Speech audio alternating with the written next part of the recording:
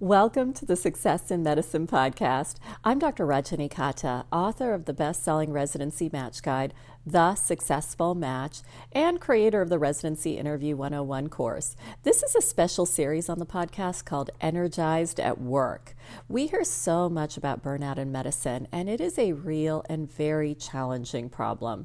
That's why I wanted to learn from doctors in all types of specialties who are the opposite of burned out.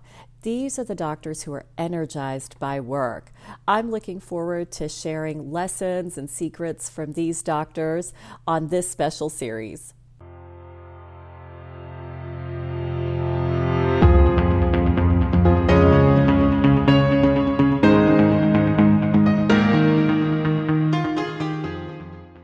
I am very excited to be speaking today with one of my former colleagues at Baylor. And one of the reasons I was so excited to bring Dr. Anthony Brissett on the podcast is because he has a long and storied career in otolaryngology and facial, plastic, and reconstructive surgery. And he's still going very strong. And I think his interests and his passion for the field, I think there's a lot that we can learn from him. So I'm so excited to have you on. Welcome, Dr. Brissett. Well, thank you so much for having me, Dr. Kata. I was excited to get the invitation and certainly happy to be a part of your podcast.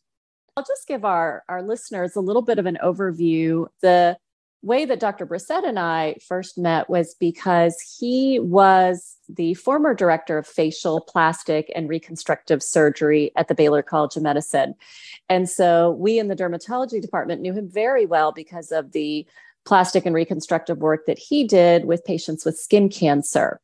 Now, he is also former director at Baylor, current vice chair of otolaryngology at the Houston Methodist Hospital, as well as division chief of facial, plastic, and reconstructive surgery there. And he is double boarded in otolaryngology and facial plastic surgery. So I think one of the first questions I wanted to ask you, Dr. Brissett, is with that background, what is your current week to week? What does that look like? Yeah, my week is pretty structured. Having a structured week really kind of helps me, stay consistent. So, I, from the very beginning, created days where I operate and days when I'm in clinic. And then also have kind of structured, my days outside of the operating room as well. So just in relationship to my clinical practice, I am operating every other day, and I'm in clinic every other day. So typically I see patients on Mondays, Wednesdays, and Fridays, and then I'm in the operating room on Tuesdays and Thursdays. And you as well have administrative duties and additional volunteer time. How are you making time for those activities as well? Yeah, so, I still work robustly with medical students, with residents. I started a fellowship this year as well. So I now have a fellow that's on board who started in July, and we've matched our fellow for 2024 as well. I'm also a VP for development and humanitarian affairs and research for my academy, amongst a variety of other activities. And so there's a lot of hats to be worn and a lot of activity. And so, I try to create as much structure and as much routine as I can. And so I do have some administrative time that's carved out. I do routinely meet with my research team. That too is carved out. I have residents and fellows and medical students that are doing research projects, and they work with my study coordinator as well. And then I also run a couple of nonprofits as well that provide care both here in the United States as well as care throughout the world, and also focusing on the diaspora as well. And so I think there's a lot to be done, just kind of creating structure in one's daily work and finding time to kind of balance all of those things can sometimes be a challenge. But I think the structure is really, and the routine is really where I've been able to create the balance for that. Wow. And Dr. Brissett, I did not realize that you now had a fellowship. Congratulations. That's a big project right there. And then certainly being vice president of your society in that area, let alone the nonprofit work. And I definitely want to delve a little bit deeper into the nonprofit work that you do, because I think what you're doing there is amazing. But before we get to that, can you tell me a little bit about your clinical interests? Sort of what conditions do you like to focus on? A little bit more about that, as well as your research interests.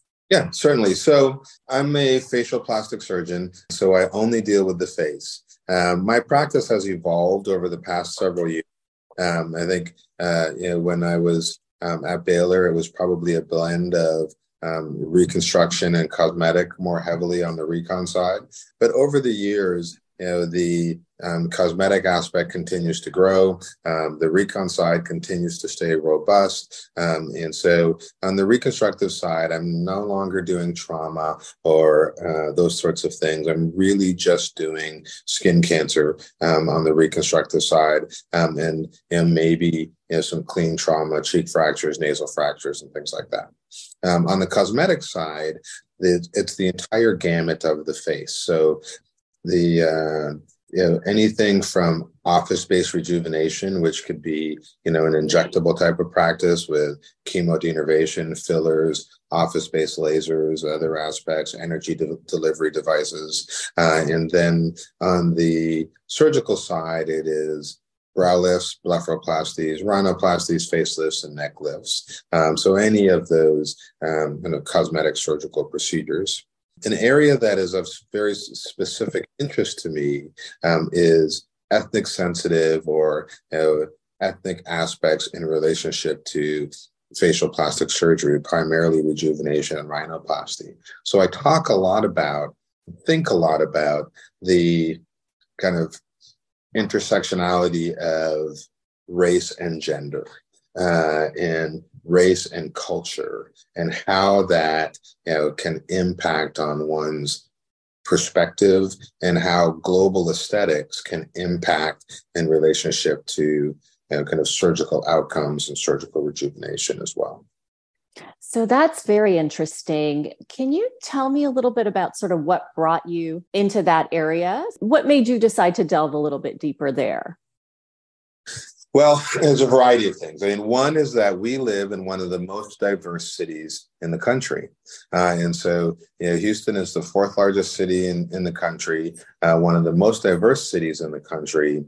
And as a result, I see patients from multiple races, multiple cultures, and also, that could be, of mixed race as well.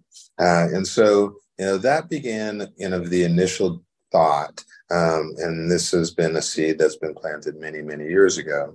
What I also recognized was that there are several patients that are of unique race or culture that want to preserve their racial features, preserve their cultural features or cultural identity, but at the same time do want to create an improvement in relationship to appearance. And so I was seeing patients that oftentimes were influenced by Western culture, who may have seen surgeons that were strongly influenced by Western concepts of beauty, and had what I've coined as a cultural transformation or a racial transformation as it relates to their facial appearance and cosmetic surgery.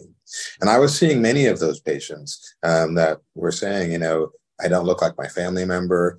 I don't really look like people within my cohort group. And can you return some of those features to me? And so that's where I identified or created a term of cultural restoration or racial restoration, where patients wanted to have these features restored. And so in my practice, I practice and really espouse a concept of racial or cultural preservation, so that we are working to create harmony and symmetry in patients' faces, but at the same time, preserving those unique features that might be prevalent and significant concepts in relationship to their race and cultural identity. That is really interesting and Something I don't think I had thought about as much previously. I do remember, and she's a famous East Asian newscaster. I'm blanking on her name right now, but she had talked about that, how she had felt pressured to change the appearance of her eyes to de-emphasize her East Asian heritage, and how she regretted that. So that's really interesting that you have delved deeper into that conversation with patients and then helping them explore that area. I think that's also interesting as well from the standpoint of when you started, and I don't know if this is the case for you, but I know sometimes when you start your career, you don't necessarily know exactly where your clinical interests are going to take you. Did you find that developing over time, what you've just discussed? Yeah, absolutely. I mean, I think that direction for one's career is based on a couple of aspects. One is your own personal interest. And the second is a need that you can identify that is being unmet. And then being able to develop a level of expertise to meet that need. And at least if you're exploring areas that have maybe been unexplored or underexplored, then for me, two pivot points that allowed me to kind of move that forward. One of the things that's so important as we continue in our careers, what I found is physicians who are really energized by their work, they do continue to learn and grow even as they are advanced in their career, several decades into their career. And one of the things I thought was really interesting about your activities, in addition to such a busy day-to-day practice, is that you've been able to really focus on your humanitarian work. Can you tell me a little bit about what that entails right now and how you came to those areas of interest? Certainly. That's a great question. And that's also a really specific interest of mine in relationship to service-oriented work and offering, the skills and gifts that we have to be able to apply them to people that may not necessarily have the resources we have as well.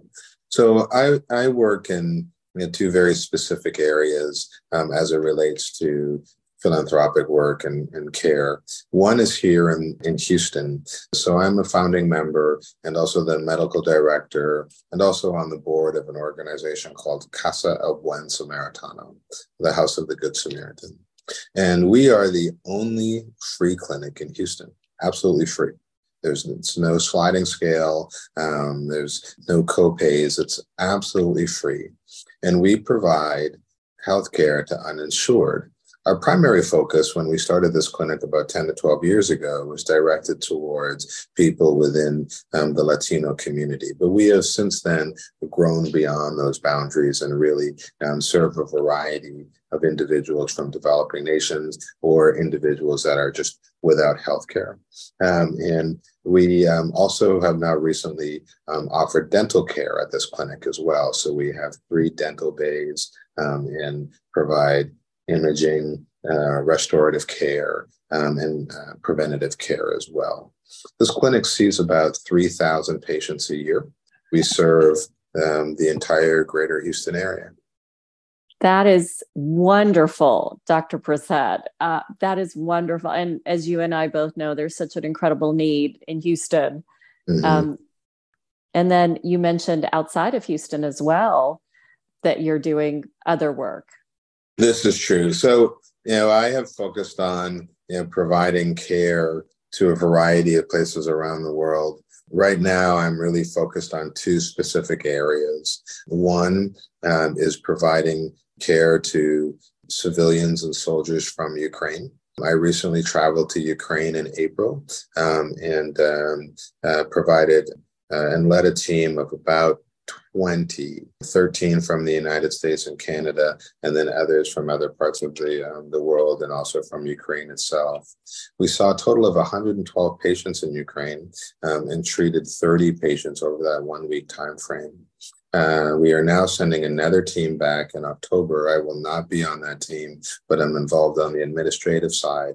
And then I will lead another team back again on April the 18th to a region called Ivano-Frankivsk. Ivano-Frankivsk is in the southwest border of Ukraine, bordering Poland. So we fly into Poland, drive into Ukraine, and then we team with physicians in Ukraine to be able to identify those patients and provide care. Wow. And this is surgical care that you're providing? This is all surgical care, so it requires a significant amount of pre-planning because these are severely injured civilians and soldiers with multiple blast injuries and significant complexity. And so many of them require virtual surgical planning, patient-specific implants, a variety of technology that is available to us here in the United States. And also we partner with other folks around the world to allow us to get those implants created. And then all of our patients are prepared ahead of time so that we have our surgical list and our surgical plan in place before we get there. Wow. I hadn't even considered that sometimes when you think about going overseas to perform medical work, I hadn't even considered the fact that you might be doing virtual surgical planning ahead of time. And then, as you just mentioned, patient-specific materials. The amount of administrative and logistical planning that goes into just a single trip then must be significant. It is, yeah. It's about 3 to 4 months of planning. And so, these, I think out of those 30 patients we operated on in Ukraine, probably about 26 of them were military. And so these are individuals that are injured in front line or in the field. They're stabilized in the field. And so it gives us some time to be able to plan the surgical procedures for them. And so as a result, then we can really take the time that's required in order to get these implants designed, get these implants made, make sure that we have the expertise of our surgical team to be able to provide care. And this also includes essentially, bringing our nurses, our anesthesiologists, our surgical techs, our equipment, our administrative team. So essentially, we bring a hospital to a hospital. But at the same time, also partner with residency programs in that area. So we are working with surgeons in that area, residents, and medical students in that area as well, in order to really work on building capacity. Because although Ukraine has a robust medical education system, they're not prepared for war and war-related injuries. And so these are injuries that are uncommon to them. And although they have an all-hands-on-deck approach, they really don't have the experience and expertise to be able to manage the complexity of these injuries, but they do have the ability. So we're just there to provide them with that conduit to be able to build capacity as they continue to care for their injured soldiers and civilians.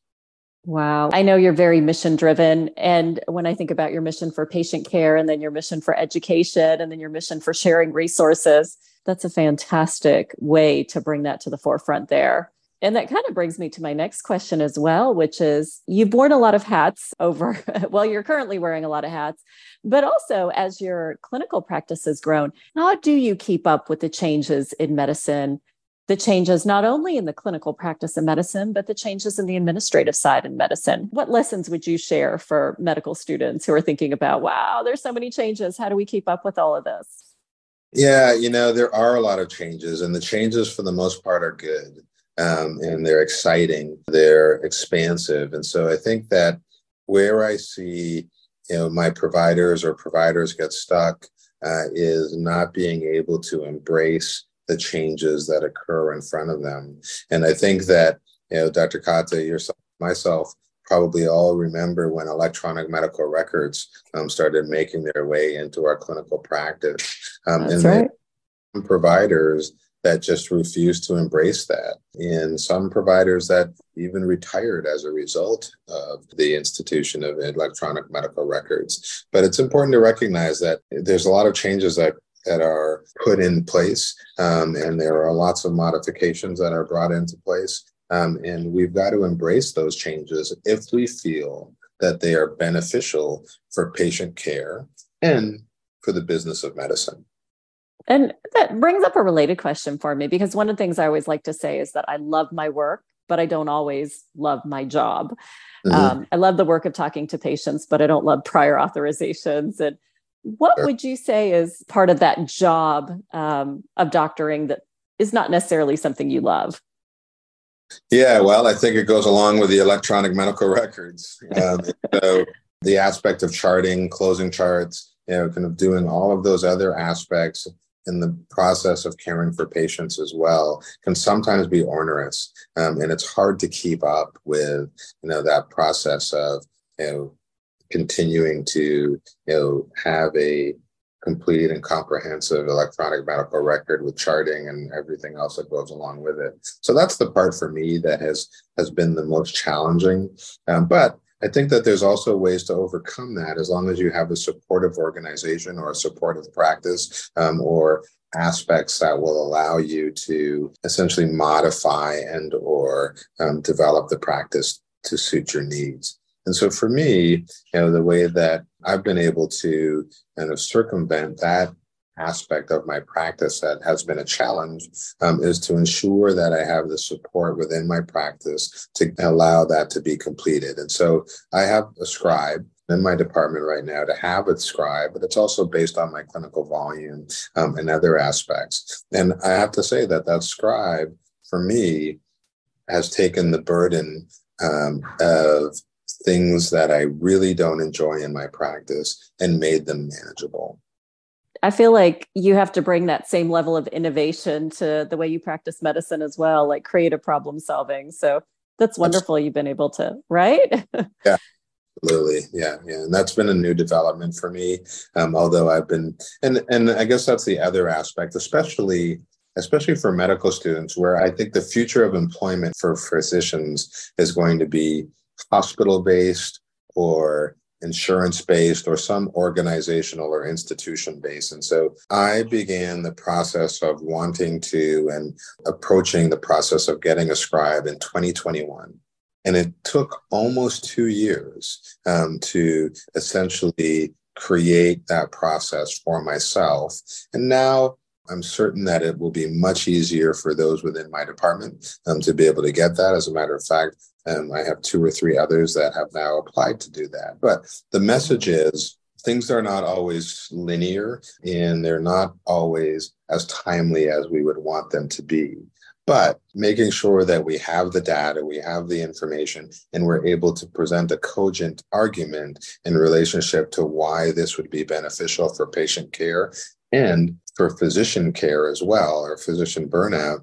See, I think what you just said is something that's so incredibly important, which is that it's not necessarily just about complaining, but presenting data, aligning with the organization's goals as well about, as you said, patient care and your physician workforce, and to be able to make that really persuasive argument, and also probably persistence if you started this process in 2021. Yeah, absolutely. They realized that I wasn't going away. Way to go, Dr. Brissett. So and you're now several decades into your career. What do you envision as the future of your career? Let's say 10, 20 years from now, what do you envision for your career? Yeah, that's a great question. I love what I do. I love caring for patients. I love working with residents and fellows and medical students. And so I always see that as being some aspect of my life over time. Now, whether it becomes revenue versus expense, who really knows? But I do see, as I think about where my practice will lead and where my career will lead, it continually focuses on mission-driven activities and then capacity building as well. And so I find myself focused on capacity building in some form or fashion through the nonprofits that I'm involved in on the continent of Africa, really where I see the most capacity and the most need that I can offer. And Dr. Brissett, what do you mean by capacity building? Can you define that for us? Yeah, so I think that there are resources and abilities that sometimes are available to all and sometimes that are available to none. What we recognize, or at least what I recognize, is that there are pockets within our country and pockets within the world that are having needs that are unmet. And oftentimes they are unmet because they don't have the resources. Sometimes they are unmet because they don't have the people power or the infrastructure to be able to develop that. And so that's where I kind of identify this aspect of capacity and improving upon, an infrastructure that can allow us to meet a need. So, for example, when I or we develop a mission in a specific region in the world, whether it be Russia, Ukraine, Bangladesh, Nepal, Colombia, Ghana, Sierra Leone, whatever it might be, there's an infrastructure that needs to be made or put in place that can allow one to build capacity to be able to meet the needs of the constituents. And so typically what I do is intersect with hospital administrators, ministers of health, ministers of education, local philanthropists, and politicians.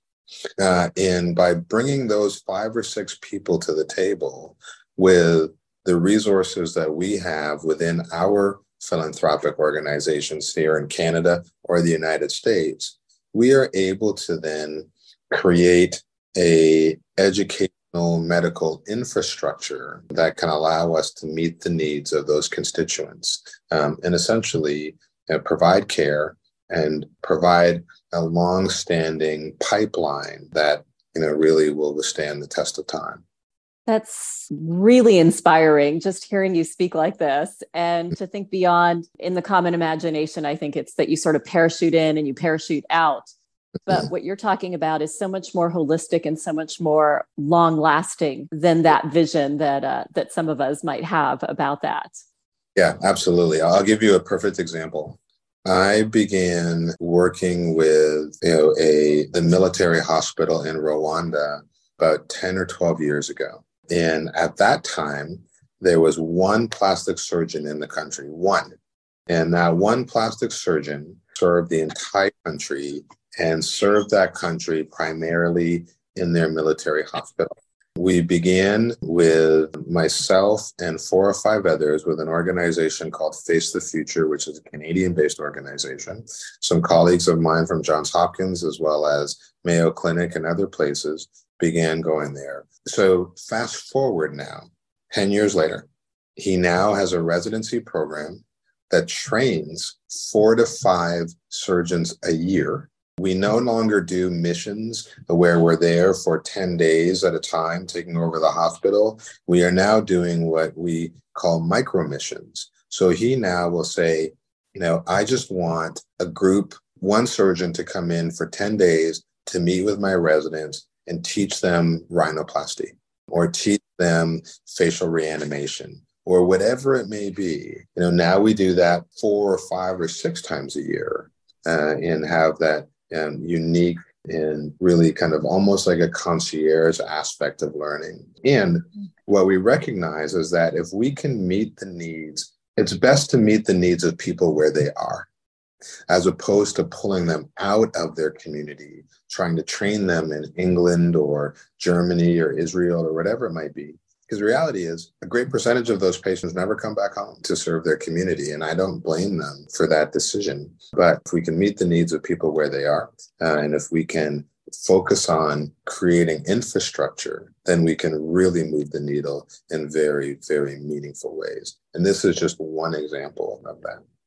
See, I love the way that came together, that I can see now what you mean by capacity building, that you start with one plastic surgeon in the entire country, and now you're training 4 or 5 every single year. That's capacity right there. Oh, and not only that, they will then become a regional training center for East Africa. So, they're training folks in Rwanda, but people from Uganda, people from Kenya, all of those surrounding areas are now beginning to identify that this now is a place where I can come to be trained and then serve my community as well. Oh, that's incredibly inspirational. In the show notes, I would love to link to the to the websites of these organizations. And that brings me to one final question, which is advice for medical students, Dr. Brissett. And I guess I can go two specific questions. One is advice that's specific to students who are interested in otolaryngology, and then students who are interested in the kind of philanthropic work that you're doing. Advice on those two areas. I think that it's an open-ended question in relationship to advice. And I think there are lots of ways to go. As a medical student, I find that students oftentimes don't necessarily have a great idea of the direction that they want to go in. And I think that's okay. I think it's really important to identify what you like to do and what your interests are. But if you don't know what your direction is and what your interests are, then equally important as what you like to do is make sure you identify what you don't like to do. Because if you don't identify that, you don't have a true north, you can find yourself in a specialty that is really not your area of interest, but you haven't really kind of identified what you like, or more importantly, you haven't identified what you don't like. And so in the choice of choosing a specialty, I think it's important to do that. In the aspects of otolaryngology, I think that, otolaryngology, I think I saw a post the other day that it's probably the second to fourth most competitive residency, right behind dermatology, orthopedic surgery, and plastic surgery. So it's an incredibly competitive specialty to get into. And so medical students that are early in their careers, first year or anywhere thereafter, look to otolaryngology early, because you certainly have to develop and create your dossier and curriculum vitae that would support your interest. And so whether it be research, papers, presentations, all of those things. So I see a lot of potential residents or medical students saying, I didn't know about otolaryngology until I was a third-year medical student. And sometimes, it's a challenge to make sure that you're meeting all of the expectations of these competitive programs if you identify them late in your career or late in your medical educational experience. And so for otolaryngology, I would say if you're a first-year medical student and you're not familiar with otolaryngology, go to your program that's in your institution, or go to a otolaryngologist in the community and explore that as an option, because it certainly is the best of medicine and surgery combined. It's a great, great specialty. And so I would certainly encourage you to do that. And then the other aspect is, and it's kind of cliche-ish to a certain degree, but work incredibly hard at everything that you do, but enjoy the ride and the pathway to get there as well. Because it doesn't really slow down throughout the lifetime, but enjoying that ride is an important aspect. And there's an African cliche that I bring that reminds me of that entire process, which is kind of bringing people together as you are, wanting to explore all of these options. And the cliche is, well, if you want to run fast, run alone, but if you want to run far, run together. Putting a group together, putting a community together, and enjoying the experience is probably the best way to run as far as you can. It's beautiful and so true. So, Dr. Brissett, thank you so much for sharing your hard-earned experience and your wisdom around this process. We really appreciate you taking the time. Well, Dr. Kata, thank you for taking the time. Thank you for creating this platform that allows for medical students and those that are pursuing a career in medicine to have the opportunity to interact and or get a glimpse of different perspectives and different specialties and different opportunities as well. And so this is really something that I think is going to be beneficial, what you're doing for all of those that are interested in pursuing a medical career. Thank you.